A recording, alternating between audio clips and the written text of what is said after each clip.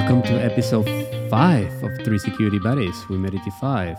I'm your host, Matthias Bruti, and I am joined by Paul. Hey, Paul, how you doing? Not bad. I'd love for Texas power systems to function properly, but here we are. Hey, if you are tired of a third world country, you can always move to Washington. Anyways, and we're also joined by Robert Clark. Cheers, mate. Cheers, mate. How's it going? I'm doing fine. I always had electricity this weekend. How about you? Yeah, it's great. Power didn't go out once. Awesome. I guess the hippie lands are amazing these days. I blame Elon Musk. Well, yeah, he did move to Texas, and electricity started to all of a sudden stop working. Anyways, we had some follow-up. I actually had some personal follow-up about my rant. Ironically, after doing my rant, I had to go to the supermarket the next day, and I realized that they actually had not listening to me, but actually listening to reason, and they actually are enforcing masks for everybody again, which make me somehow feel good about like not being crazy about my logic. I had a very interesting conversation as a result of my run with a bunch of buddies. Some of them positive, and some of them very. Let's just say that I decided to cut the conversation short for the sake of my friendship. Another interesting follow-up is that I guess people are listening to us again. WhatsApp actually will not be removing functionality, which is very interesting. I guess I'd have to find another excuse to move my buddies away from it. But, I'm pretty sure that soon enough, I'm going to get another pretty good excuse to tell people, hey, let's move to another platform. I don't want to use WhatsApp anymore. I mean, I find this one fascinating just because they spent a lot of time saying that it was very important that you accept this new terms of service because they need it to be able to provide certain aspects of functionality. And then they've backed away from that. And now they're saying that no aspects of functionality are actually compromised in any way by not accepting the new terms of service, but they will continue to I forget their exact phrasing, but they're very politely saying they are going to nag you endlessly to accept the new form of the service. I mean, it's good for the consumer in the sense that, like, okay, you don't have to accept this. You can continue to use it under the auspices of the way you were using it previously. It also calls into very deep question how straightforward they were being about their reasoning and their requirements for providing the service. Going back to your point, they've been doing this, and these changes have been there for years. So did they found a legal way to say, yeah, we don't care, like you don't have to accept the new terms because magically the lawyers now say that the old terms actually still cover us from doing what we want to do without even you having to accept new terms? Otherwise, either that or they found some magical new software way of implementing all of the features that they say they could not implement it using your old terms to you again, which seems very odd to me. So this week, Paul, I think it was episode 1 or episode 2 that you actually were talking to us about your drive into the or interesting, sort of an exploration of Rust into your project. And it seems that you actually decided to include even more Rust because of all of the amazing feedback you got when you did the first time. Yeah, so this is all kind of part and parcel of the way that the Python Cryptographic Authority thinks about projects. But like in general, we want to have the most secure things we can have, and we want to do that using the tools that make sense.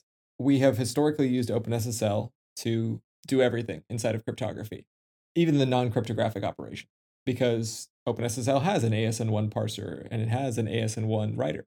However, those things are the least reliable of any of the things OpenSSL has inside of it. And so over time, we've been aggressively looking for what the solution would be. And we've eventually, we eventually settled on Rust. So for the last while, I guess it's now been about almost 6 months, we've been slowly transforming pieces of our ASN1 parsing and our ASN writing code into Rust. So we're like progressively oxidizing it effectively, like pulling it out of OpenSSL and replacing it with Rust code. It's not like the traditional oxidization model in that like we're not converting OpenSSL itself, right? We're just making our calls to different places, and then we're continuing to feed the things that need to be fed into OpenSSL. For example, the end game of this is that we will parse all of our ASN1 structures for X509 and also generate all our ASN1 structures using Rust. But when we perform the actual signature operations, which is to say we hash over the TBS certificate or whatever serialized form we need to do, and then we pass that hash to be signed using a cryptographic operation, that will still occur inside of OpenSSL. That has a few advantages to us. One, we don't have to write any cryptography code, which is not actually a thing I want to be writing, even though I do it on occasion. And two, OpenSSL is a battle-tested, tried-and-true thing for this sort of operation. And three, you can get maintain certifications like Common Criteria, FIPS, things like that that various enterprises care about. This is a process that's going to continue for quite some time still because X509 is a complex spec and ASN1 is also, I don't know what the word I want to use for it is. I actually think ASN1 DER encoding is good, which is probably the hottest take you're going to hear from me anytime in the next few weeks. But I don't actually have a problem with ASN1 in canonical DER form, but that doesn't make it simple. The reality of ASN1 inside of X509 is that not everything is actually encoded the way it should be because various people have implemented things that have been partially broken in the past. And so you have to figure out what the balance between technically correct and interoperable actually is, and then figure out how you can continue to slide the needle towards technically correct harder over time. So that's stuff that lots of players in the ecosystem have been doing, but we have historically just piggybacked along with them, and now we're active participants in this. Ultimately, I'm also interested in how to make OpenSSL improve on this front, but that has a bunch of additional challenges. There's probably a whole episode in and of itself inside that, but like the core problem that OpenSSL has is that it has an ASN1 API that does a lot of allocations, is poorly tested, and is built on top of a bunch of really nasty looking macros. And so it's very easy to make mistakes. It's not very well tested in a variety of edges, and actually several CVEs in the last few years have come out of code paths that literally had no coverage at all. And because it's all those things, you can actually also like compose together ASN1 that doesn't make sense. Like it doesn't enforce logic on what you're trying to accomplish. So I'd like to see a better API come out of that. And if there's going to be a better API, then I'd like to see that API written in a safer way. But those things become very difficult in OpenSSL land because OpenSSL needs to run everywhere. And if it doesn't run everywhere, that's a problem. So that means that if you want to introduce Rust into OpenSSL, then you probably need to figure out a way to make that optional. But if it's optional, who's going to use it? So like there's this chicken and egg issue that like we have to kind of grapple with before I could ever make real forward progress on that. Ultimately, OpenSSL is expected to compile pretty much everywhere. Maybe we can make assertions that like, hey, we're only going to care about tier 1 level targets, tier 2 level targets, and the people who care need to go ahead and invest in LLVM or they need to invest in Rust GCC so that we have much wider backend targets to be able to support it everywhere. The Rust GCC front end work actually is coming along pretty nicely now. And actually just recently, like in the last week, there was a experimental PR passed to, there was an experimental PR opened on the systemd repository that starts to add some Rust there. That becomes interesting because systemd is used by Debian. Debian runs on almost everything under the sun, and so their concerns around this, of course, are based on the fact that LLVM targets are not as broad as GCC targets, which then begat the Rust GCC, or brought the Rust GCC things back to the forefront, for me at least, and I realized that they're actually pretty far along, and that might actually be usable not too long from now. When that becomes the case, then these types of conversations become simpler, and I'm going to be very excited to see that happen. So quick question. So systemd, I also heard, and I've seen, blog posts about the, kernel also starting to embed potentially Rust. So it seems that, more sooner than later, you will actually get your sort of, quote unquote, dream come true, as in you would almost could give a Rust compiler for granted, which will effectively, remove a burden out of you guys and allow you to concentrate on just developing on Rust without having to, make sure that all of these platforms actually do support it, because by default, they will have to support it because some of their more basic components like a kernel and systemd would actually require them anyway. Yeah, absolutely. Like if we can get to that world, then this will massively lower the barrier to entry. It will massively expand the ability of Rust to be used in all these environments. Right now, there's only one compiler that really is like that, and that's GCC. And GCC's limited number of front ends mean basically that's just C and C++, and not even all that much is C++. It's mostly just C. And so whenever somebody writes something that they just want it to run everywhere, and maybe they don't consider what the implications of that are, but they would just like it to run everywhere, then it makes it C.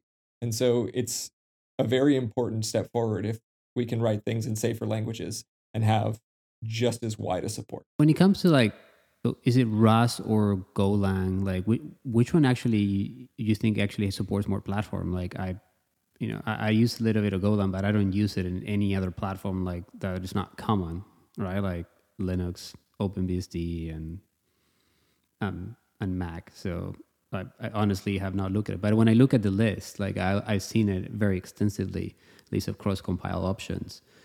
Obviously, I'm pretty sure it doesn't support pretty much everything else that C does. But to the point of that's your project to begin with. Actually, it's used like across so many edge cases of platforms that it's even worth you guys worrying about it. I mean, I don't want to.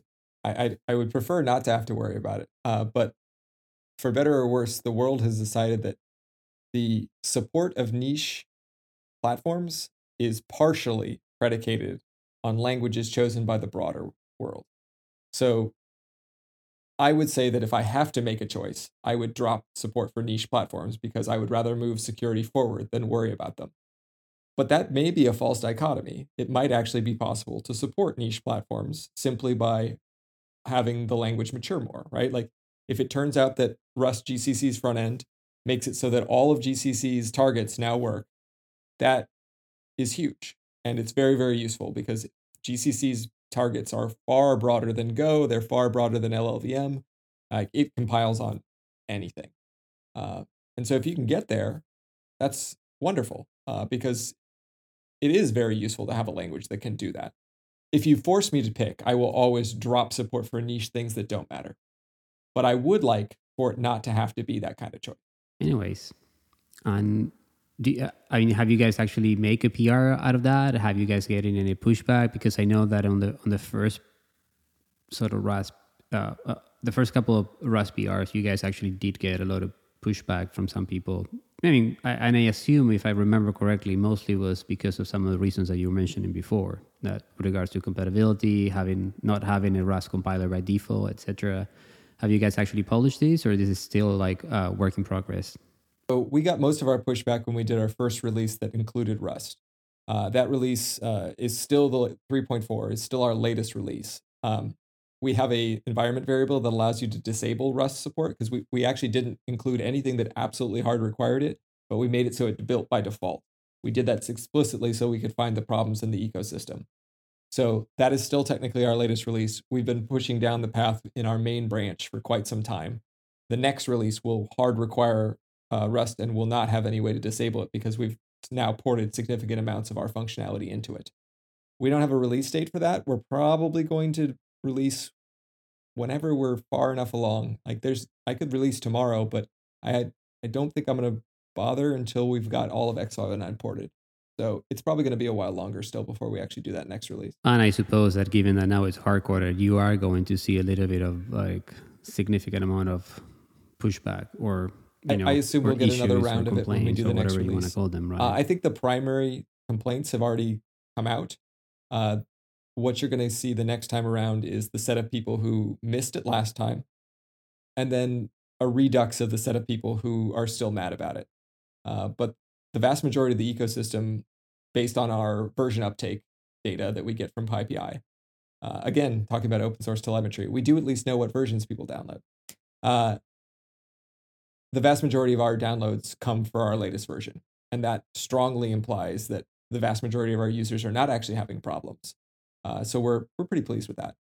Well, you don't know whether they actually are enabling and disabling that flag. I mean, by default, you assume that most users don't even check or like actually care about a flag, but there could be also another set of people that actually did consciously disable that flag, and now they're no longer going to have that option, right? Correct. But they've been told that that's the case. It's in the changelog. It's in messages when you compile. We put a lot of messages in. So people who can't move forward for the moment, they can pin, and that's fine. You can say, "I told you so." many times. I mean, that the unfortunate reality of software development is that at some point you have to move forward, and we are happy to ease the transition as much as humanly possible.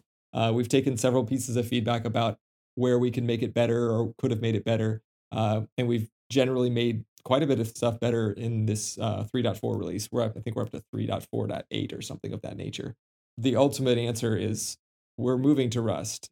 We're not going backwards. It is a moral imperative to make software more secure. I mean, you're preaching to the choir over here, right? Like, I think the three of us agree that, security is extremely important. So, we're happy that you guys actually have taken a strong posture on it, and you're moving along. And the project that you guys have built, security is a key component. And it's not an option by any means. And you said many times that most of your vulnerabilities are, memory leak related. So it kind of makes sense that you actually ended up going with a language with Rust, which will not completely remove them, but effectively reduce the potential amount of vulnerabilities that you might introduce significantly. Yeah, anything that can give me automated guardrails. I love it. Moving along, and you mentioned telemetry, and today I was actually I was browsing Twitter, enjoying the sun. It is sunny in Seattle, so you gotta abuse those few days that you get. I was reading Twitter and I actually came by a post of a YouTuber, MKBHD, and he was talking about that he remembered in college that some professor told him about like the importance of actually introducing context into data. And ironically, it resonated significantly with me in the security industry, because when it comes to the security, security organizations or security teams, when it comes to present data, we tend to not present context a lot of the time, and we ended up like on weekly updates, or when we're presenting to upwards or even to the exec level. A lot of the times people don't have the context, or they don't have the luxury of having the context that you have on a daily basis. So we present data like, hey, we found 50 vulnerabilities this week, or we found 5,000 vulnerabilities, or we did X reviews, or we caught whatever. And over and over and over, I always continue to hear, what does it mean? Like, in what context? Like, what 50? Why not 100? Well, why not 20? Like, is it good that you found 50? Shouldn't be finding 0? Like, shouldn't be you finding, in the case of a vulnerability? And the same thing, like, severities, etc. I completely agree that with that comment on the tweet, that, and he was talking about, his example was about, related to specs and like whether a company was worth, X or Y, and why it actually matter. And I myself, continue to provide a lot of, feedback when we were dealing with these issues in the security industry. I said like, hey, for example, for us, providing trends is actually important. At least a trend it will effectively give you some sort of historical context after like what you found last week, or what you found last month or last quarter versus what you find today. And at least you can have some sort of histogram about it. But also, I think in the security industry, we fail to abstract ourselves out of the problem in a lot of cases and present it to an audience that is not an expert. And we ended up failing. And a lot of the times we ended up not getting the resources we need, or we don't get the support we need, or we cannot successfully implement something we want to implement because we're just not correctly communicating.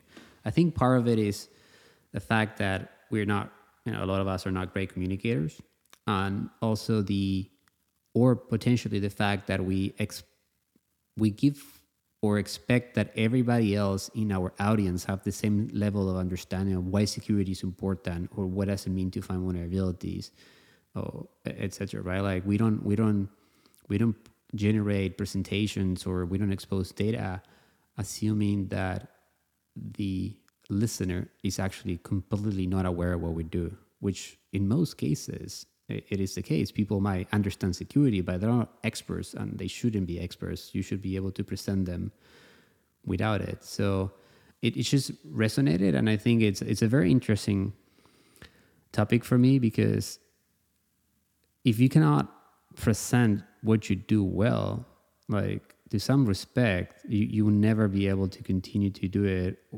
or continue to justify why it's important that that you actually do introduce some sort of return on investment in what you do, or just a simple fact like, hey, like why your team doesn't even exist, to the point.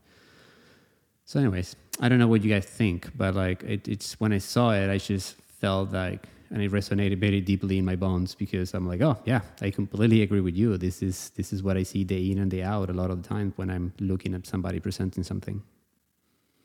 I think generally speaking, it's been my observation over, I don't know, 10 years that security is a hard space to reason about. And there's really big challenges when it comes to transcending that sort of that barrier between security people and between, more business oriented executives. And I think one of the challenges is that in most things in the software space, modulo, user interaction, it's easy to be definitive, or it's easy for you to most of the time write very, very specific measurements of specific things. And in the security space, often we're talking about risk and about managing that in a way that is very hard to be explicit. One of the things that I learned from reading, I think it's How to Measure Everything, or something like that, is that one of the things that book actually helped me realize is that all measurements, there's no such thing as a truly accurate measurement. It's all down to your tolerances. It's all down to how well something is specified and the ability of your systems to measure. So, and to give you the most extreme example, even in a computer, like when you decide to measure a bit and say it's a 1 or a 0, you still can't guarantee that there hasn't been a hardware fault or some transient other failure that has flipped the result of your test. On the other extreme, we have, security people sticking their finger in the air, kind of trying to tell you how much risk there is. But actually, if you apply a little bit of rigor to that, if you start, I'm not going to over-index on this stuff now, but there are mechanisms you can use that allow you to use expert judgment as a quantitative measure within a system of metrics that allows you to start saying with some confidence how likely you think a thing is to happen and how much risk you think that thing is going to expose you to. You're absolutely right. Trend lines are helpful. It's also very easy to lie with this type of data or to mislead with this type of data, especially in the security context. And it's also possible to make things seem really, really big. So the most simple example I can give for a judgment call on metrics is take vulnerability management. Do you want to report all the machines that are patched or all the machines that have vulnerabilities? If you're reporting the vulnerabilities, what's your count? Are you reporting the number of vulnerabilities that exist? The number of instances of those vulnerabilities that exist? Which one is more meaningful? If you run a homogeneous fleet, using Ansible or something to make sure everything's running the same, why is it more important to tell someone that you've got 100,000 installations of a vulnerable library versus one? Like these are the types of things that you really need to think about if you're putting together like a very sensible security metrics program. I don't know, Paul, what your take on this is, but I've been doing kind of enterprise level security stuff for about 10 years now. And I've never gone into a new place and seen this done particularly well. The short answer is I haven't either. I don't think I have a lot to add to what you and Matthias have said. I'll just state that, yes, context is everything when it comes to a set of data. You can use facts to twist. You can twist facts almost any direction when you free them from the context in which they exist. I'm strongly in favor of being able to actually understand why the numbers that you're presenting to me mean something and what I can actually do with them. Like to your previous point, right? If the answer is 100,000 versus 1, what does that tell me? Well, it's possible it does tell me something, which is that even though we have this orchestrated fleet, patching this one vulnerability will take a lot of time because I can't do all that in parallel. But maybe that number, that requires a lot of context for understanding why that 100,000 and 1 are the same number. So you probably should just divorce those things entirely and talk about them in a different fashion, because it should not require underlying expertise on all your systems to understand the number that's being presented. And that's where I was going, right? Like I'm not even judging whether the numbers are correct or incorrect. I'm assuming most of the time the numbers presented are being correct, but without proper context, that data is almost useless, right? Your example, Robert, is a very good one. The other one that I usually give people is, if you're a pen testing team or app review team, there's stuff you do and there's outcome, right? Like, so you usually ended up doing reviews and you produce out of those reviews results, and mostly, naturally in the form of like tickets or like vulnerability findings. The number of reviews, the number of vulnerabilities you found, in the case of vulnerability management, there could be completely irrelevant without proper context. One of the things that I always tell people is like, okay, like what you need to introduce to actually make this thing somewhat reasonable is, okay, how many reviews you're intaking, okay, and how many you actually can produce, how many on average a person does. So, you can sort of say, hey, here's the average throughput of my team. How many vulnerabilities do they count? Like, what are the criticalities and the severities of them? Like, do they actually all impact the same thing? So showing and starting to build trends and context and provide understanding of like, hey, we intake 100 and we do 40 reviews. Oh, now, somebody that doesn't understand immediately tells you, oh, like, so you can only take 40% of the work. Like, so how are you going to cover for 60%, quarter over quarter? And you can start inferring information that you don't need to be a security expert. And you can be a manager or an executive in order to provide either advice or understand like what is the current risk. And conversations can easily translate to abstract conversations of the problem that don't have to be tied to security itself. And I think that's where a lot of us, and to your point, again, being in the industry and never seeing anybody doing very well. Some of them do a little bit better. Some of the others do extremely bad at it and poorly. But nobody that I've seen and coming to even when I was a consulting or, when I was consulting or I was like literally working in those teams, I never seen anybody say, oh my gosh, like these guys like completely nail it, right? Like I could go in a meeting without any context and I could come out completely understanding what is the state of their status.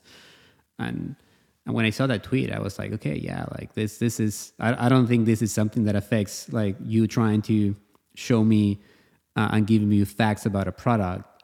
This affects pretty much every field. And I have a feeling that it's not only in the security industry, it probably affects many other fields. I think, Robert, your comment about software might make it easy because people are more used to it and there's more tangible. So it's easy to translate to, even if you don't have proper context, it's easy to get away with a less than ideal presentation. But with us, everything we do is so risk-based, it's so subjective, and it's so based on like, even if it's data, it's based on, at the end of the day, on people's opinions or feelings about specific things. Because risk, you can measure risk very precisely, but there's always a component of it that is intangible and it is on the eye of the beholder, right?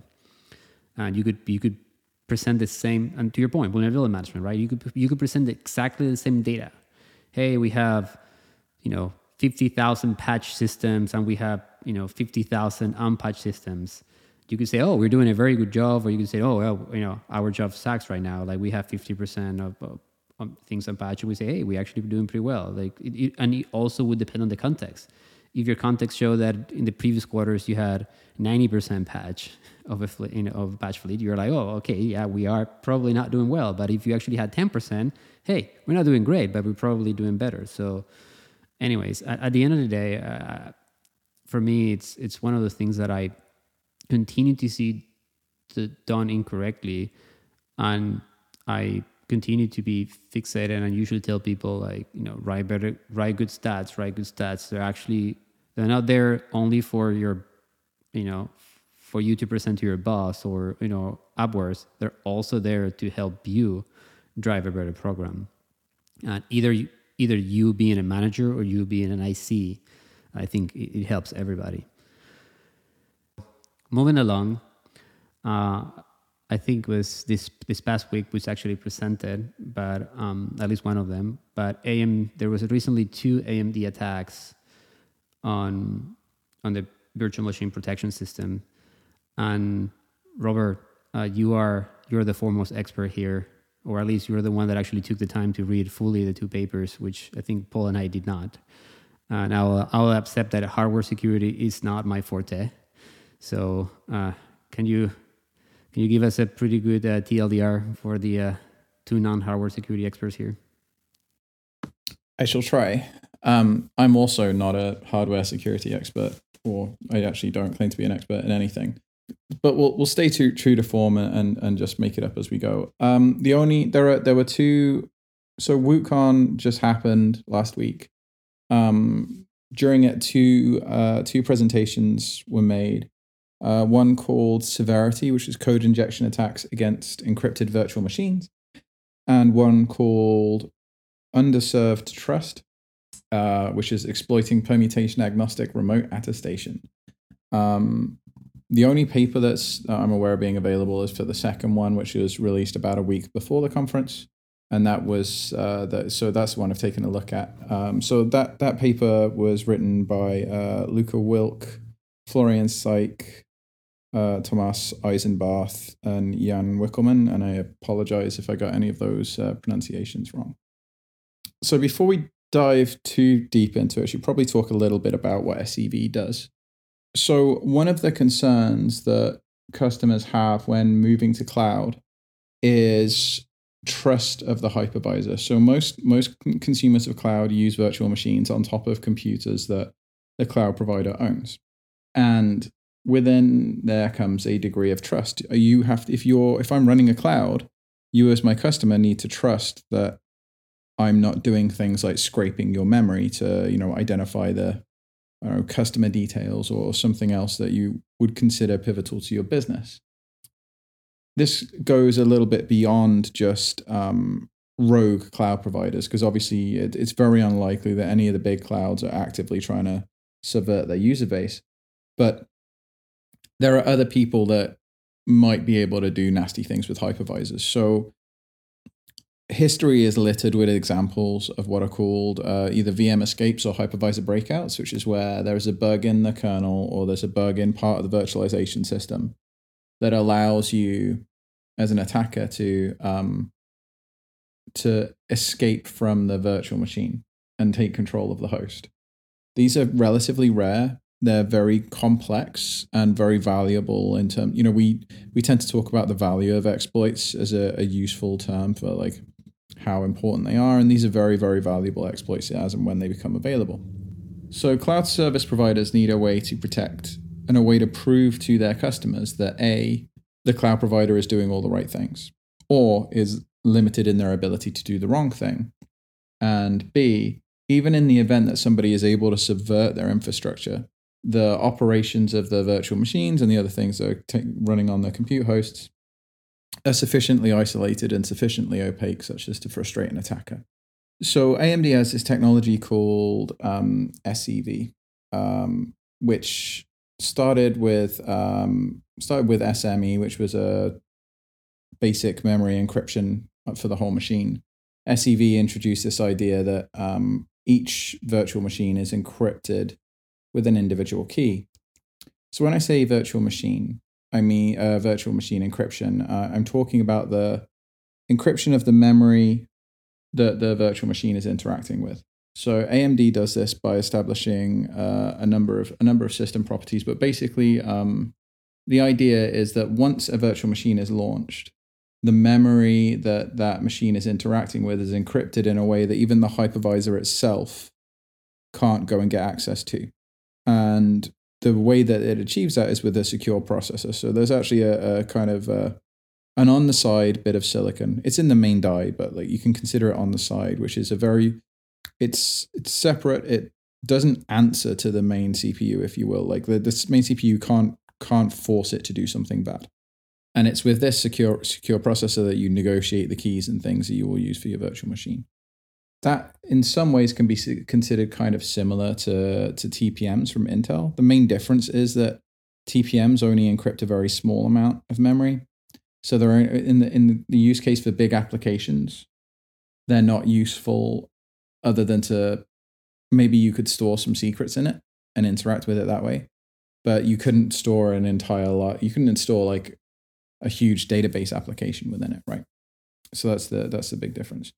So you gave us a pretty good summary of what actually SEV is. Now, what is the specific vulnerability or issue that this team of people actually found, and why is it interesting? The thing that they found, there's a part in this chain which is about establishing trust. So when you start a virtual machine on a machine that's running SEV, what you want to do is end up running in a trusted execution environment, a TEE. So the way that you have to do that is you start with a small image, like a UEFI image normally, which is like a BIOS. And the hypervisor itself, like the machine that's running the hypervisor, will pass this to the coprocessor and will say to the coprocessor, can you give me a measurement for this? And it will report the measurement to the virtual machine. Now, it does so in such a way that the virtual machine, if I'm running code in the virtual machine, I can verify later that I actually did come up from a known good image. Like I can cryptographically prove that the thing that was initially loaded into memory was correct. Because that thing that's initially loaded into memory then knows how to measure further bigger parts of the system. And then as you go through your bootstrap, there's other things that can measure bigger parts of the system. So it's kind of an inverted pyramid of trust, and everything comes down to this very narrow point at the very start, which is the UEFI. Now, what's interesting is that Luker et al. Found a problem with the way that this image is loaded and read. So this affects EPYC first and second gen processors. Technically, it affects third as well, but can be mitigated using SEV SNP, which is secure nested paging. The real meat of this is actually a thing that I struggle to get my head around because I didn't think it could be this simple, but apparently it is. Computers are complicated, as we all know, and one of the ways that they try and deal with managing this complication in the SEV loading sequence is that they allow you to load the UEFI binary. It's actually an open virtual machine firmware, but it's normally a UEFI binary. They allow you to load it different blocks at a time. And the measurement that is taken of the whole, so if imagine you have an image that's A, B, C, D. You could load those blocks into memory serially as A, B, C, D. You can also load them as, you could swap the middle. You could do A, C, B, D. Because, and this is where the vulnerability lies, the real vulnerability lies right here, which is that both will give you the same measurement. Something is going on internally that means it's measuring blocks and understands the offsets and will come back and give you the measurement. I don't understand why it works that way, but that's my interpretation from reading the paper. We know two things. We know firstly that we can load blocks out of order, and we know that we'll get the same measurement back. Now, if you did this naively, I'm sure you would end up with a broken image. And I'm sure that actually the thing I'm going to talk about in a moment regarding this attack probably also ends up with an image that is severely crippled in some dimension, just not a dimension that was important for what they were trying to do with the virtual machine. Now, the reason it's crippled is because if I'm trying to tell a narrative, A, B, C, D, and then I swap parts in the middle, I no longer have that narrative flow, right? Something has changed. And essentially, when we talk about executable code, it's just this like branching narrative of stuff. So the interesting part is the blocks are very small in relation to the size of the image, which gives me a lot of opportunities for changing things around. So the last part that I need to explain to pull this together is a concept called return-oriented programming. So it used to be the case that when you were attacking a binary, when you're trying to break a machine, you could just, if you could take control of the memory in the stack, you could redirect EIP, the executing instruction pointer, I forget. But basically you can redirect flow of an application by overwriting part of the memory which describes that narrative. Lots of different technologies have come into place to make that hard. Things like stack canaries and other bits and pieces, but I'm not going to over-index on that because the main thing to know is that return-oriented programming is a way that once you have an initial foothold in an application as you're trying to break into an application, instead of trying to load lots of your own exploit code, you start just redirecting this execution pointer to blocks of code, parts of the narrative that exist within this other application, to achieve your ends. So a very, very common way to use return-oriented programming in an attack is one of the first things you need to do to be successful in attacking most systems is understand the layout of memory. And I mentioned there are things that frustrate attackers, and one of those things is ASLR, address space layout randomization. So one of the first things you could do as an attacker, you're looking for, they call them ROP gadgets, like you're looking for little nuggets of useful capability. So if I can redirect that pointer a little bit, and if I can redirect it in a way that just allows me to start printing out memory, then I can start using that to understand the layout of memory. And from there, I can then figure out how to stitch different parts of a system together. So return-oriented programming, a way to think about it is just you can jump around inside an existing application to combine the code that already exists in ways that the authors never intended to achieve whatever your objective is. Okay, so that was a lot. Now, why is that important here? Well, it's important because my understanding is that this system did not validate. It would validate that it had all of the blocks that it was supposed to have, but not that they were in the right order. If I can find blocks where there are useful instructions at the very start or at the very end of the block, and then reconstruct the image. So instead of saying A, B, C, D, reconstruct the image so that I have these useful blocks, these blocks that I have instructions I want at the start or the end, I can start taking control of the execution flow. And I only need to take control of the execution flow enough to say, print out a key or copy that key to a different register or do something like that, right? At that point on, I've shown that I can do enough to then extract secrets from this environment and to introduce a capability that the TEE, the trusted execution environment, is supposed to cryptographically guarantee that I can't do. So if I'm a bad guy in the compute system somewhere, or if I'm a rogue cloud provider, I can create a situation where you ask me to load a binary. I say, cool, I'm going to load it. I mess about and I swap the B's and C's around in such a way that allows me to start extracting data from it. I can give it to you, and the system, the SEV system, will tell you that I loaded exactly the binary you told me to load, which is kind of true. I just rearranged a bunch of the insides to give myself an advantage. And from there, there's a lot of very, very clever research that's gone into this. But from there, I can then just compromise the SEV system overall. So once I can control the flow in that UEFI, I can start just pulling more and more bits of information out, and creativity is your only limit there. So I guess I need to ask you two things. One, what are your thoughts on this? But before that, I know you guys have looked at some of this stuff. I haven't seen the presentation. I didn't attend, Woot. So does this track with your understanding of the issue?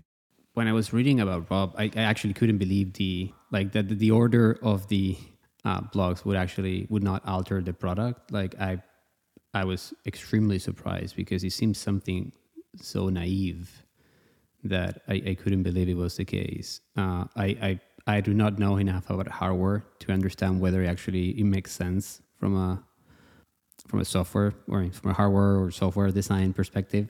But when I was reading, I'm like, oh, okay, yeah, it makes sense. If you can alter them, like you can potentially order them in such a way that you will you could get the pointer to where you want, and then it's just a matter of like continue to destroy, even if it ended up crashing, but continue to destroy the image enough up to a point that it's actually useful for you. You get the information that you want, or you could potentially, I don't know exactly what else you could get out of it, but it made sense. But at the same time, like, I think this is your feeling, the feeling that you expressed. It was, I'm saying naive, but I don't know how to express it right. It felt so wrong and so obviously wrong that I was like, okay, it made me feel that I was misunderstanding it, because like it couldn't be this, it couldn't be this, or this, not simple, but it couldn't be this wrong. So I haven't dug in at all. So I'm going to have to just believe you guys in terms of what's the assertions about what the vulnerability is. But I will say I have seen many cryptographic vulnerabilities, obviously, in my time. And in general, cryptographic vulnerabilities fall into two distinct camps. There are the incredibly complex ones that are just amazing, elegant things that just amazing anyone could ever find. And there are the far more common, oh crap. This appears to fall in the latter camp. The latter camp is also the much larger camp. Like there are far more of these types of mistakes than there are of these amazing, super awesome like hacks that just blow your mind. So like chunk reordering, sure. Like you can see how such a thing would happen because there's an assertion that you need a cryptographic proof of like validity, sure. But then there's separately a requirement that you need to be able to do this chunking to do some other task. And that requirement may have come in later. And you can imagine that it was not revisited as a part of a holistic analysis of the system. So they came through, said, yep, we've implemented the cryptographic requirement. And then somebody later said, oh, actually, we need to be able to do this because we need to be able to have smaller chunking to make something more efficient, whatever. And they didn't come back around and go, oh, actually, if there's chunking allowed, then we need to actually make sure that we key it such that they're strongly ordered and that there's no reordering, truncation, or dropping allowed. Because previously, those weren't problems because you always just had the full thing every time. The like cryptographic requirements are made by the medium in which you operate under. And if the medium changes, it's not always true that people reevaluate. It's unfortunate. It feels foolish, but you can see how it could happen. And frankly, these sorts of mistakes happen all the time. It's just very unfortunate when they get codified in hardware. That explanation actually makes a lot of sense now to me. It does. And one thing I will say is through reading through this, AMD have not rested on their laurels at all. They came out first with SME, which, as I say, was just this like full memory encryption. Then they had SEV, which was VM-based encryption. Then SEV-ES, which was encrypted not only the memory, but also registers and context changes. So there's a lot less that was visible to the hypervisor in terms of what was going on inside a VM. And then the SNP, the secure nested paging. So like they're clearly invested in making this an iteratively better story. And in my opinion, all systems are rendered insecure at some point. But the fact that they continuously, like generation by generation, are putting out better and better technologies here when they're not necessarily. SEV was already, in my opinion, way better than anything Intel was doing in this space. The SGX stuff, one of our three listeners, one of them will be passionate about SGX. I'm sorry, that's still a solution looking for a problem. So my point is that at least with SEV, they were already out in front of the market in terms of good hypervisor security technologies, but they seem to have continued to iterate from that point to the point that when this vulnerability came up, it's bad. It's, as Paul says, it's in hardware, so that's super unfortunate. And they can't go back and, fix the first and second gen. But I'm really encouraged by the fact that, this brand new, fresh piece of research came out and they were like, in the third generation that is yet to release, but is, I think it's in manufacturing now, so it's pretty soon, right? It was fixed in that, not because they'd found the problem, but because they'd introduced additional security and rigor and depth into the way they were approaching this, such that it was effectively mitigated by other means, by other security advancements they'd put into the platform. That really, really impressed me. I guess we're saying that it's like both sides of the equation are actually doing a pretty good job. Like vulnerability would come and go, no matter how good you are. At the end of the day, with at least personally, the way that I measure a company is in the way that they respond to a vulnerability, and in the way that, going back to my previous topic, if I see a trend of how they actually act, whether they continue to improve the platform. And again, I'm not an expert on hardware, but based on your comments, it seems that they're actually doing their homework, right? Like they're actually caring about the customer, they're caring about the platform, and they continue to innovate. But they're gonna have issues. Hardware security issues suck because you cannot really go back, and for the most part, you cannot go back and patch them.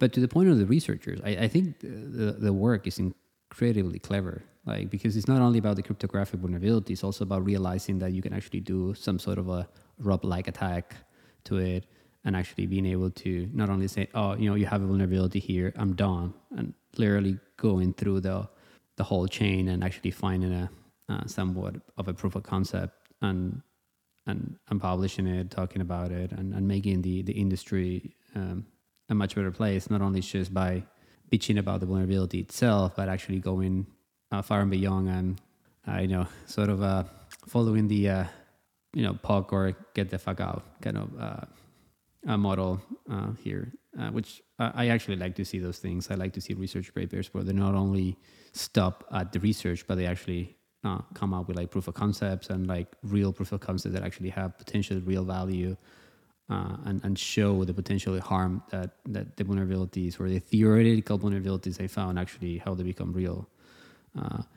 My complaint here, it's like, I'll give you a counter example, is when I see a lot of these side channel attacks when it comes to like, how do I exploit, some cryptographic AES thing on a chip, and they're like, oh yeah, like this is theoretically can happen if you're not doing anything by encrypting the same secret over and over and over for like an hour, because that clearly has very real life implications, right? And I'm like, okay, yeah, you have a vulnerability, point taken, but like you didn't spend the time to actually find a very valid, like real life proof of concept that actually further proves your point. Like, I'm not saying you don't have a valid vulnerability. I'm just saying that, potentially you could do a little bit better. And I think these people actually did that homework. They actually ended up publishing something that it was worthwhile reading.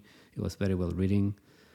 Again, completely over my head. I'll be the first one to accept in a lot of aspects because it's not my areas of expertise in security. But nevertheless, I felt that it was very interesting and pleasant to read. So moving along, but continuing to be in hardware, which means I have no idea. Again, Paul, you actually shared with us some interesting vulnerability on the Apple Silicon, which this one is also kind of like in the land of like, interesting. That somebody looks like they dropped the ball. Do you care to at least comment a little bit about it? I mean, I think this it's more comedy than anything else. Like, this is the sort of thing that is typically just listed as CPU errata. But Mark Han, who's been doing a lot of the work for bootstrapping Linux on Apple M1 chips via the Asahi Linux project, published a website called Miracles, where he kind of made fun of the way modern vulns get branded, but also he pointed out an actual flaw that he discovered, which was that there's effectively exists a register that you can use as a covert channel to communicate between multiple processes on a machine. And that breaks the entire security model of how it's supposed to work, right? Like, there should never be a way for you to have multiple processes communicate covertly without the parent, like host OS, being capable of seeing that data or stopping that communication. In practice, this doesn't really matter because, of course, if you could, like, a covert data channel is not actually useful. If you have two malicious processes on a machine, there's lots of other things they can get up to that are far more interesting, and they can communicate in ways that it effectively doesn't matter. So this doesn't matter from a security perspective, other than like it's a thing that you would expect to be fixed either in a future stepping or in like an M1X, M2, some processor of that type. But other than that, it's more of a piece of entertainment than it is a vulnerability. It is a piece of entertainment that actually happened to be reading and described, published it in 100 times better than most vulnerabilities that actually are real. Like, I'll just say that I could not stop reading it. The tremendous amount of facts with humor mixed in between make it like one of those, like, kind of like page turners when it comes to a book. I literally went, when you actually share the website, I could not drop it. I was reading it on my phone and it was incredibly like not convenient, but I could not stop reading because I was just laughing every other sentence. Even starting with the like, should you be worried? Probably not. Which, I mean, he's very honest at the same time, right? Like, yeah, I did get a CVE, but like you said, exploitability, meh, whatever, but still a bug. And here's the details. And I'll say that this is one of the first vulnerabilities in a long time that, my grandpa old fart rant about naming vulnerabilities, but this one deserves it, and the name is amazing, and even the logo is great. So I just wish him the best, and hopefully, by the amazing work that he's doing into porting Linux to the Apple Silicon, that he continues to either find more vulnerabilities or makes this thing run pretty smoothly. I know that it will be Apple Silicon as a hardware, regardless of Mac OS or whatever. It's a very very fast platform, so it will be very interesting to for people that actually do not want to run Mac OS to be able to run Linux on it. So yeah, I look forward for the work that these guys are doing there. Yeah, absolutely. I think there's a lot of value in this type of reverse engineering. And even though I personally don't have a lot of interest in running Linux directly on bare metal on M1, I'm very excited that people are doing that work. Yeah, I mean, and we might not be interested, but like I'm pretty sure that a lot of people like to have Linux running on their MacBook Airs instead of Mac OS for whatever reasons, right? Because that's their OS of choice, or because they believe in open source to a certain point, etc., etc. Anyways, that was a short one, but I felt that it was worthwhile talking about it because it was just amazing. And it was funny because it's like, yeah, you can only do 0.1, but yeah, I guess 0.1 is enough to pretty much slowly but surely transmit pretty much everything, given that we live in a binary world. Moving along.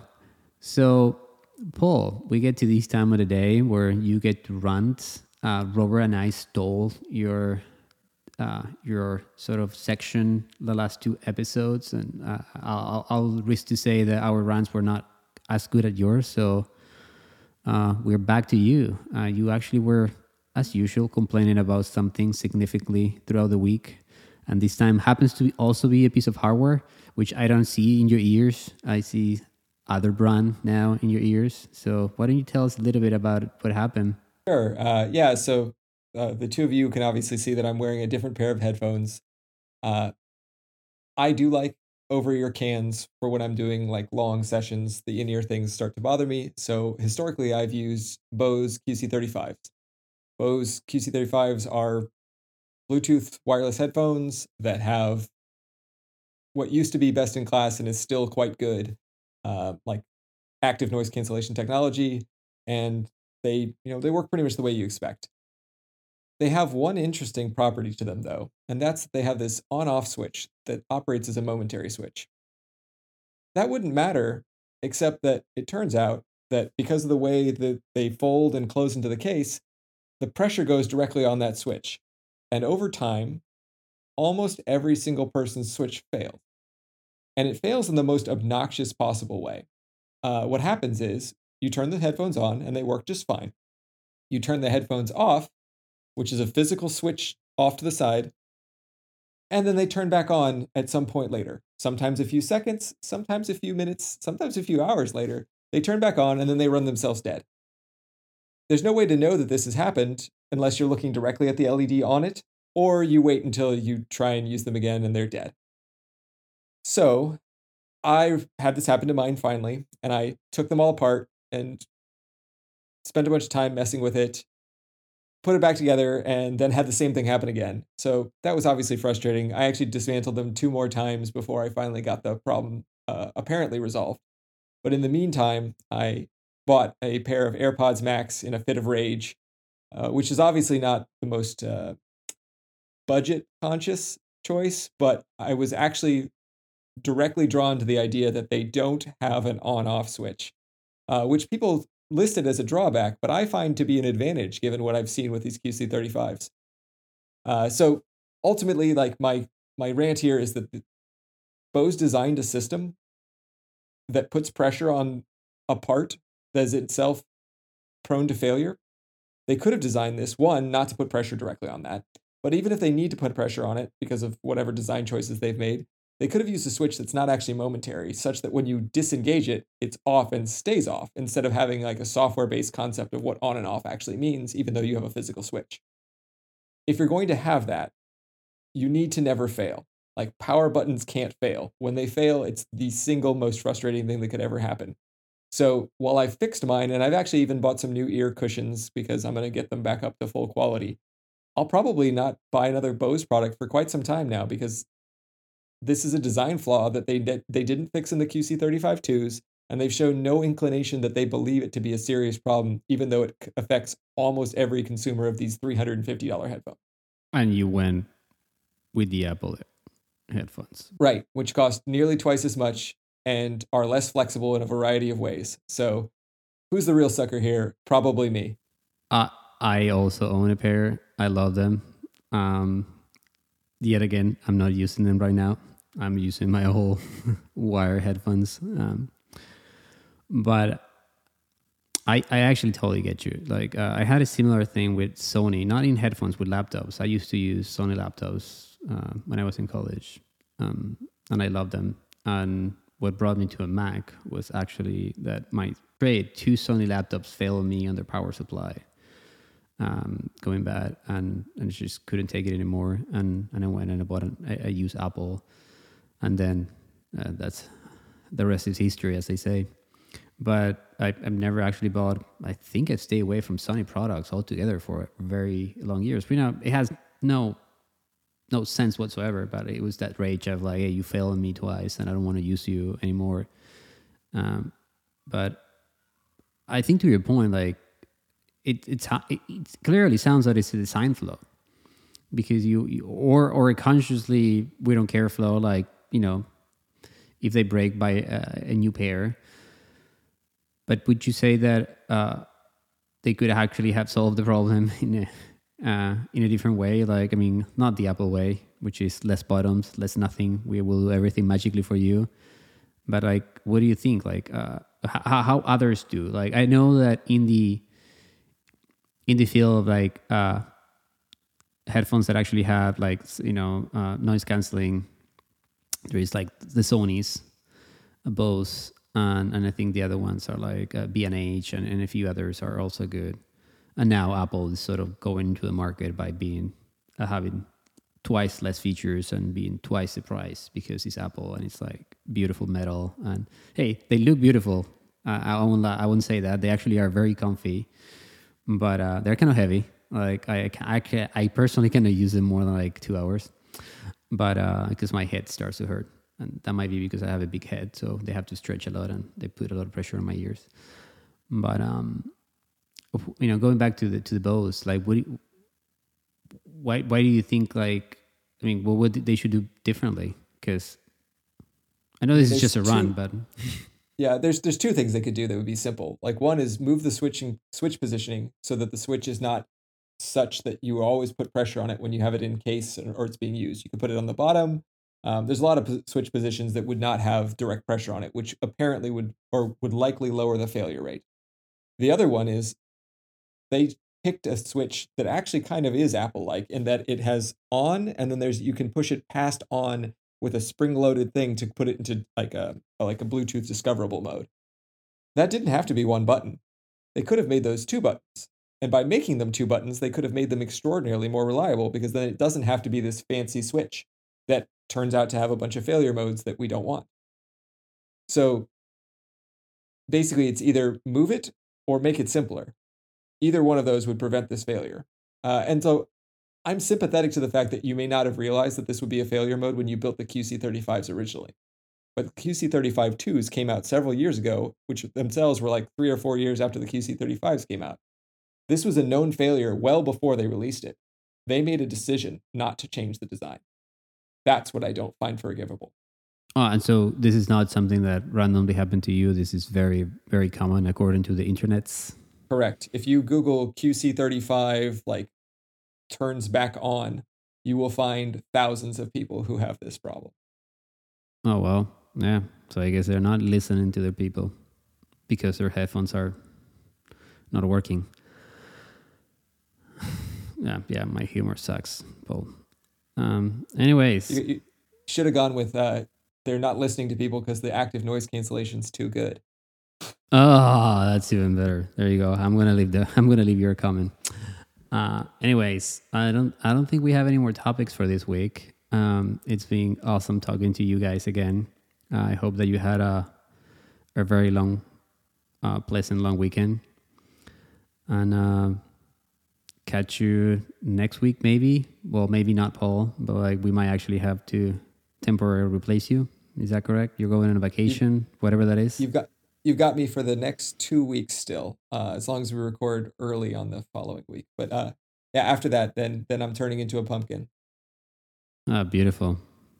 And well, I hope that you enjoy being a pumpcake for whatever weeks you decide to enjoy, and I see you both again. I actually thought that this was your last episode until you go on vacation, but like, hey, it's been 3 days of actual PTO for me, you know, so I'm completely lost it. I don't even know what day is today. Anyways, have a good week and see you next week.